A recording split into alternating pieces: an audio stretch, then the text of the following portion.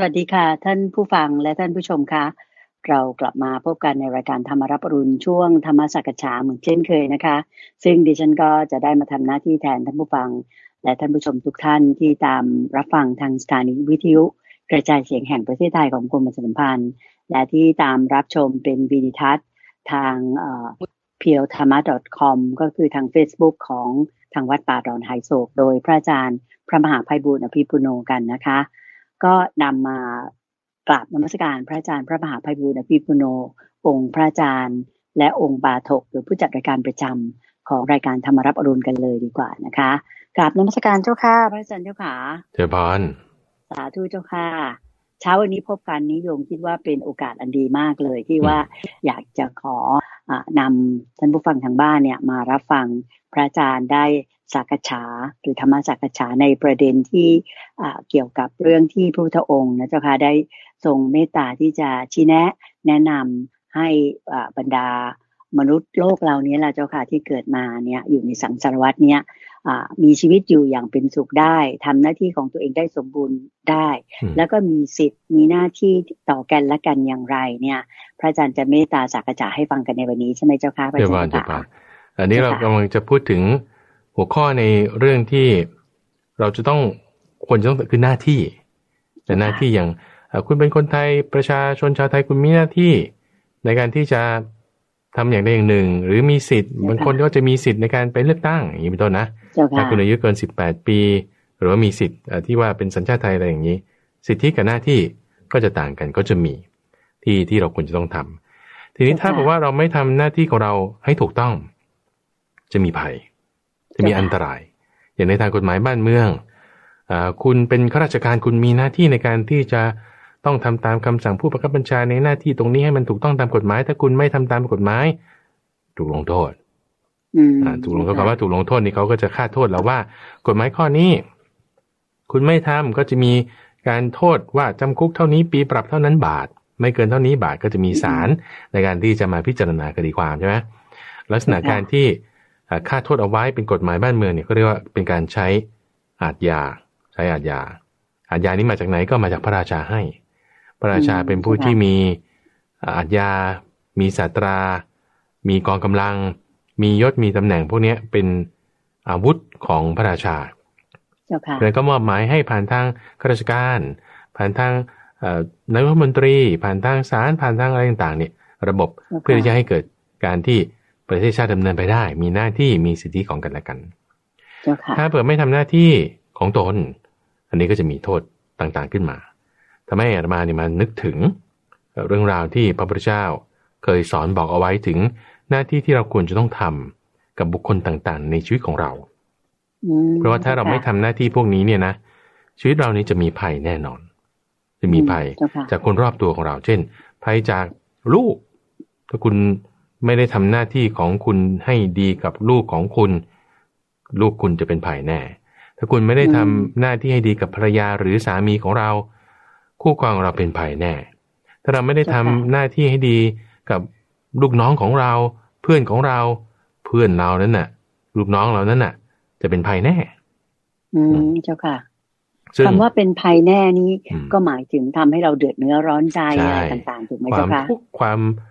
โศกเศร้าความโทมนัสก็จะตามมาแน่นอนเป็นที่จะเป็นภัยเกิดขึ้นจะไม่เกิดมีอันตรายเนาะทีนี้คนที่ในสมัยก่อนเนี่ยเขาก็หวังความสุขความเกษมความปลอดภัยจากสิ่งต่างๆอยู่แล้วเพราะฉะนั้นในสมัยก่อนเนี่ยเขาทำยังไงคือตอนที่ยังไม่มีคำสอนของพระเจ้ายังไม่ได้อุบัติขึ้นตรัสรู้เนี่ยนะเขาก็แบบบูชาบนบานศาลกล่าวปักธูปใต้ต้นไม้บ้างหรือว่ากราบทิศไปทางนั้นทิศนั้นที่นี้บ้างบูชาภูเขาบ้างบูชาป่าไม้บ้างสวนศักดิ์สิทธิ์บ้างใครให้ทำยังไงก็ทำเขาว่ากันนี้ก็เอาเพื่อที่จะเฮงเพื่อที่จะแบบว่าแคล้วคลาดปลอดภัยเอาอันนี้นะไปติดไว้ในรถนะ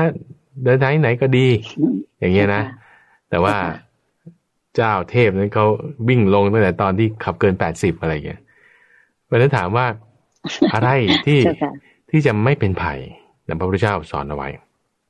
โดยเรื่องนี้ปรารภกุลบุตรคนหนึ่งพ่อเขาตายไปแล้วเนี่ยพ่อก็บอกลูก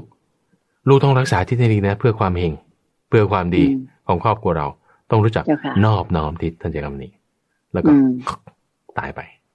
เจ้าค่ะโหลูกแบบพ่อตายในอ้อมอกพ่อสั่งไว้อย่างนี้ลูกนี่ว่าจำขึ้นใจเลยพ่อบอกให้นอบน้อมทิศรักษาทิศเพื่อให้สกุลวงของเราอยู่ได้ไม่เป็นอันตรายเอาล่ะวันนี้อาบน้ำอย่างดีแต่งชุดขาวหมดหวีผมเปรี้ยแป้แต่งตัวอย่างดีใส่น้ำหอมหอมฉุยไปถึงหน้าบ้านปุ๊บก็กราบไปทางด้านหน้ากราบไปทางด้านขวากราบไปทางหลังด้านซ้ายกราบไปหมดทุกที่ทุกทางเช้ามาเนี่ยนะอาบน้ำมาอย่างดีนี่พระพุทธเจ้าเดินมาบิณฑบาตไม่เห็นเอ้าพ่อหนุ่มทำอะไรพ่อหนุ่มคนนี้ก็บอกว่าโอ้ท่านครับพ่อผมเพิ่งตายสั่งไว้ว่าให้น้อมทิศผมนี่แหละเป็นผู้ที่ทำตามวงของบิดานอบน้อมทิศความเฮงความดีอะไรต่างๆจะมีคือเนี่ยอาตมาก็เล่าแบบประกอบเรื่องนิดนึงนะเพราะว่าตามในพระสูตรท่านก็จะเขียนไว้เรียบๆนะแต่ว่าเรื่องราวจริงๆเนี่ยคนที่เขาคิดเรื่องนี้เขาก็จิตใจเขาก็จะเป็นลักษณะแบบนี้ทีนี้พอพระพุทธเจ้าได้ยินคำดังนั้นคือโอ้หมอนี่รับคำสอนของพ่อโดยไม่แยบคายไม่แยบคายคือถือเอาตามตัวคำพูดพ่อบอกให้น้อมที่ก็กราบไปที่ทิศไม่แยบคายคือเข้าใจไหมบางทีคำสอนของพ่อแม่ครูบาอาจารย์เนี่ยบางทีท่านมีนัยยะแอบแฝงเจ้าค่ะอย่างเช่นในเรื่องของที่เขาพุกุมารอาตมาจะเคยมาให้ท่านผู้ฟังอยู่พ่อเนี่ยจะถูกฆ่าตายอยู่แล้วสั่งลูกบอกว่าอย่าเห็นแก่สั้นอย่าเห็นแก่ยาวพูดอย่างนี้นะอย่าเห็นแก่สั้นอย่าเห็นแก่ยาวลูกตายถ้าลูกถือเอาแค่นั้นเนี่ยไม่เห็นแก่สั้นไม่เห็นแก่ยาวนี่คืออะไรอย่างนี้เป็นต้นนะต้องตีความต้องตีความมีความลึกซึ้งมันใช่อะไรสั้นไม่เอาสั้นไม่เอายาวมันยังไงเนี่ยนะถ้าเข้าใจผิดเพี้ยนไปนี่เป็นเรื่องใหม่ไปเลยมันต้องตีความอาจจะมีความหมายลึกซึ้งที่ซ่อนแฝงอยู่ซึ่งในที่นี้ก่อนที่เราจะมาถึงเรื่องของที่ว่าพ่อหนุ่มนี้ก็ทำยังไงเนี่ยจะพูดถึงเรื่องว่าอย่าเห็นแก่สั้นอย่าเห็นยาวนิดหนึ่งก็คือว่าอย่าแตกร้าวจากมิตรให้เร็วนักถ้ามีมิตรอยู่ก็อาจจะทำอะไรไม่ดีก็อย่าเพิ่งแตกร้าวจากมิตรเร็วเกินไปนี่คืออย่าเห็นแก่สั้นอะไรที่มันที่หรือว่าความดีอะไรที่มันดีๆเนี่ยเราอย่าให้ว่ามันนิดเดียวเราไม่เอาเราควรจะมาต่อกันแต่สืบต่อความดีนั้นให้ดีมากยิ่งขึ้นไปนี่คือเป็นต้นนะแต่ทีนี้กลับมาในเรื่องที่พระพุทธเจ้าเดินมาบิณฑบาตแล้วก็เห็นแต่พ่อหนุ่มน้อยคนนี้กล่าวไปตามที่ต่างๆมีความคิดว่าโอ้นี้รับคำสอนของพ่อมาโดยไม่แยบคายจึงบอกว่าในอริยวินัยนี้ในคำสอนอันประเสริฐเนี่ยเขาไม่ได้นอบน้อมที่กันแบบนี้เขาไม่ได้นอบน้อมที่เอาแล้วท่านทำยังไงพึงทราบพระพุทธเจ้าบอกพึงทราบว่าทิศทั้ง6เนี่ยมีอยู่นะทิศทั้ง6นี่คือเราวันนี้เราจะพูดถึงเรื่องทิศทั้ง6กันคุณในใจว่าทิศเบื้องหน้าเบื้องขวาเบื้องหลังเบื้องซ้ายเบื้องบนเบื้องล่างนั่นคือเหนือตะวันออกใต้ตะวันตกแล้วข้างบนข้างล่างคือมี6ทิศ3มิติอย่างเงี้ยนะ6ทิศนี้คือทิศที่เรียกว่าอยู่ในอริยวินัยนี้ไม่ใช่แบบทิศที่แบบเรานี่หน้าบ้านหลังบ้านด้านบนด้านล่างไม่ใช่ทิศแบบนั้นแต่ไม่ใช่ทิศธรรมดานะแต่ที่เรากำลังพูดถึงอยู่นี้คือมารดาบิดาเป็นทิศเบื้องหน้าเราต้องทำตรงนี้ต่อให้ท่านอยู่ทางด้านใต้แต่นั่นคือมารดาบิดาเป็นทิศด้านหน้าโอเคเจ้าค่ะทิศที่2คือ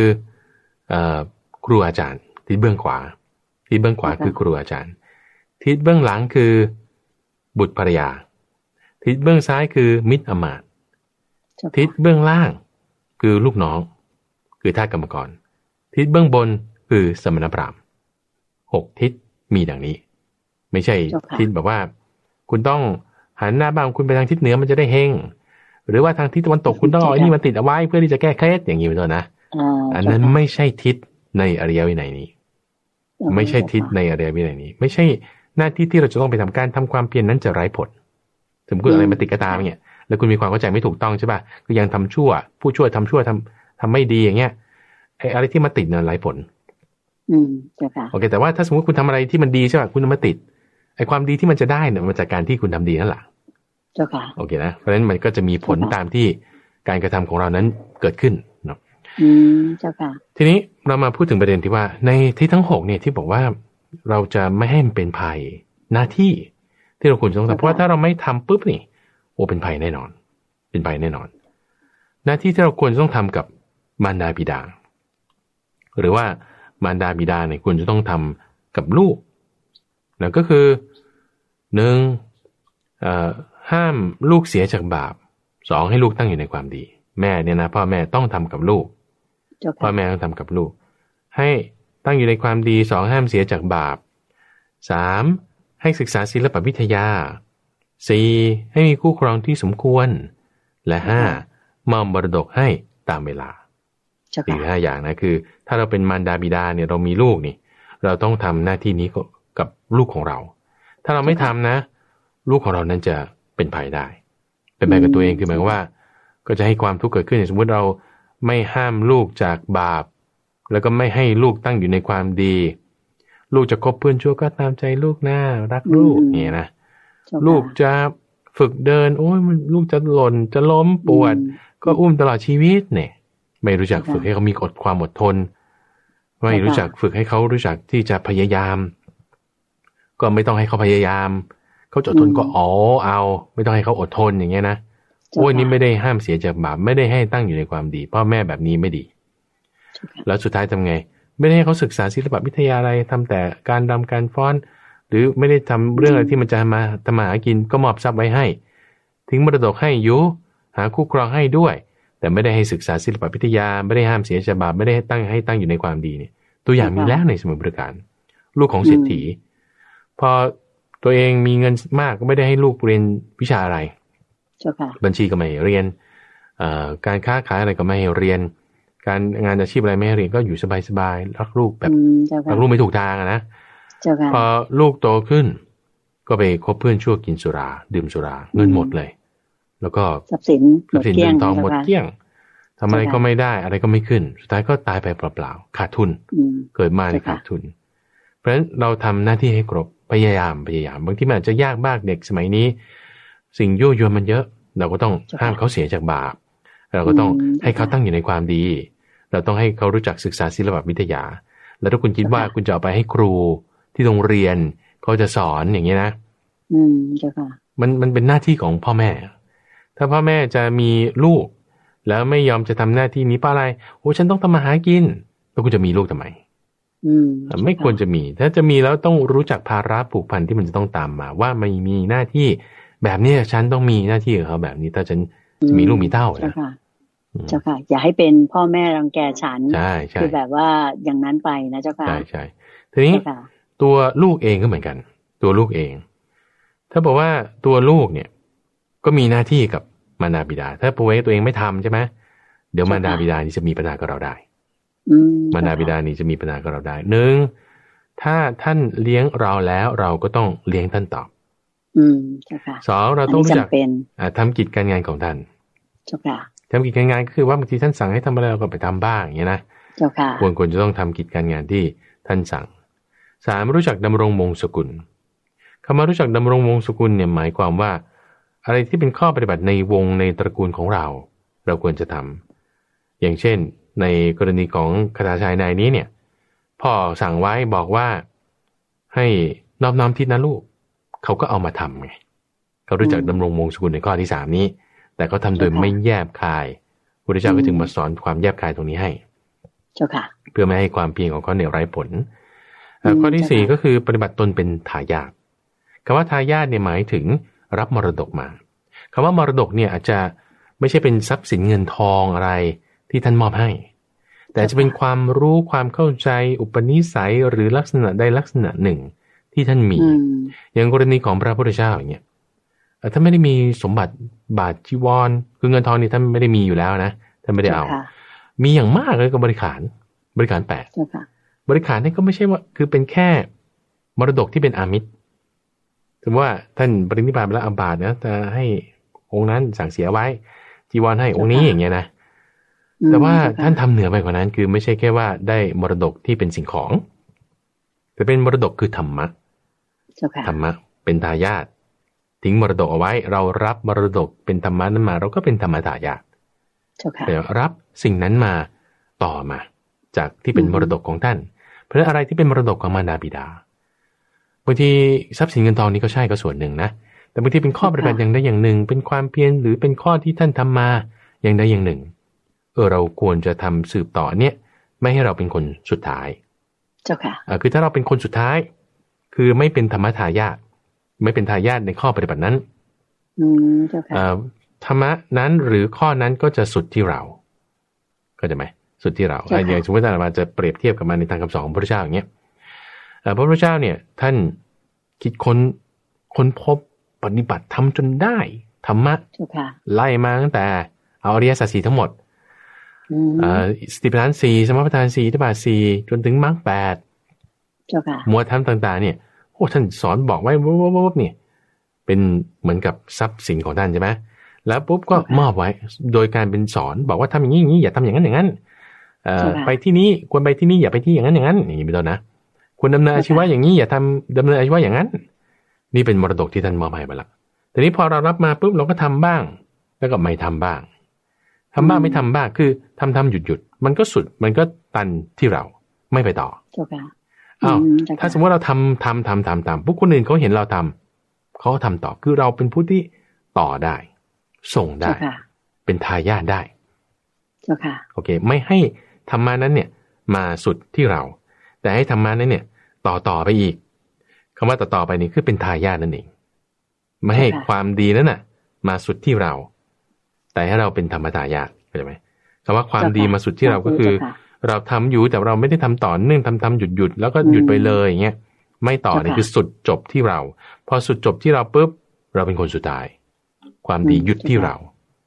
มรดกนั้นจบที่เราแต่ถ้ามรดกนั้นจบที่เราคุณผลาญหมดอ่ะคุณก็ไม่ได้เป็นทายาทได้ดังนั้นอย่างสมมติว่าคนที่จะเป็นทายาทของคนที่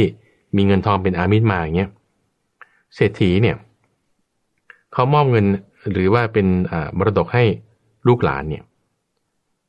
ความเป็นเศรษฐีไม่ได้อยู่ที่เงินนะคุณอาจารย์นะความเป็นเศรษฐีอยู่ที่หัวสมองที่ว่าจะคิดว่าให้เงินมันงอกขึ้นแล้วเงินที่คุณมีเนี่ยคุณจะทำไงให้มันงอกขึ้นนั่นคือมรดกที่คุณต้องรับมาถ้าสมมติคุณรับมาแล้วคุณเงินไม่ได้งอกขึ้นเงินกลับลดลงอันนี้คุณเป็นคนสุดท้ายคุณไม่ได้ปฏิบัติตนเป็นทายาทไม่ได้อย่างนี้นะเป็นต้นนะนี่คือในในข้อที่5ว่ารู้จักปฏิบัติตนเป็นทายาทเจ้าค่ะในข้อสุดท้ายข้อที่6แล้วเจ้าค่ะนั่นเมื่อสักครู่เป็นข้อที่4ในข้อที่5ก็คือว่าเมื่อท่านทำการละล่วงลับไปก็ทำทักษิณาทานอุทิศให้คำว่าทำทักษิณาทานอุทิศให้เนี่ยหมายความว่าทำบุญในนามของท่านนั่นเองทำบุญในนามของท่านสมมติว่าบางทีเราเขียนชื่อทำบุญอย่างเงี้ยเราเป็นคนทำก็จริงอ่ะแต่ว่าพ่อแม่เสียชีวิตไปแล้วเราก็เขียนชื่อท่านลงไปหรือว่าทำส่วนกุศลให้ท่านที่ส่วนกุศลให้ท่านหรือว่าทำในนามของท่านแทนอย่างเงี้ยนะทำในนามของท่านแทนแล้วก็ในนี่คือระหว่างมารดาบิดากับลูกมารดาบิดากับลูกหน้าที่ที่เราจะต้องทำหน้าที่ที่เราจะต้องมีถัดมานอกจากมารดาบิดาแล้วก็ยังมีครูอาจารย์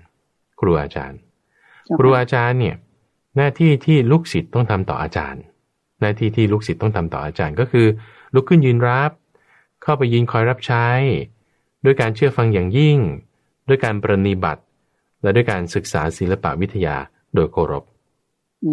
อันนี้คือหน้าที่ที่ควรทำทีนี้อย่างครูอาจารย์อย่างเงี้ย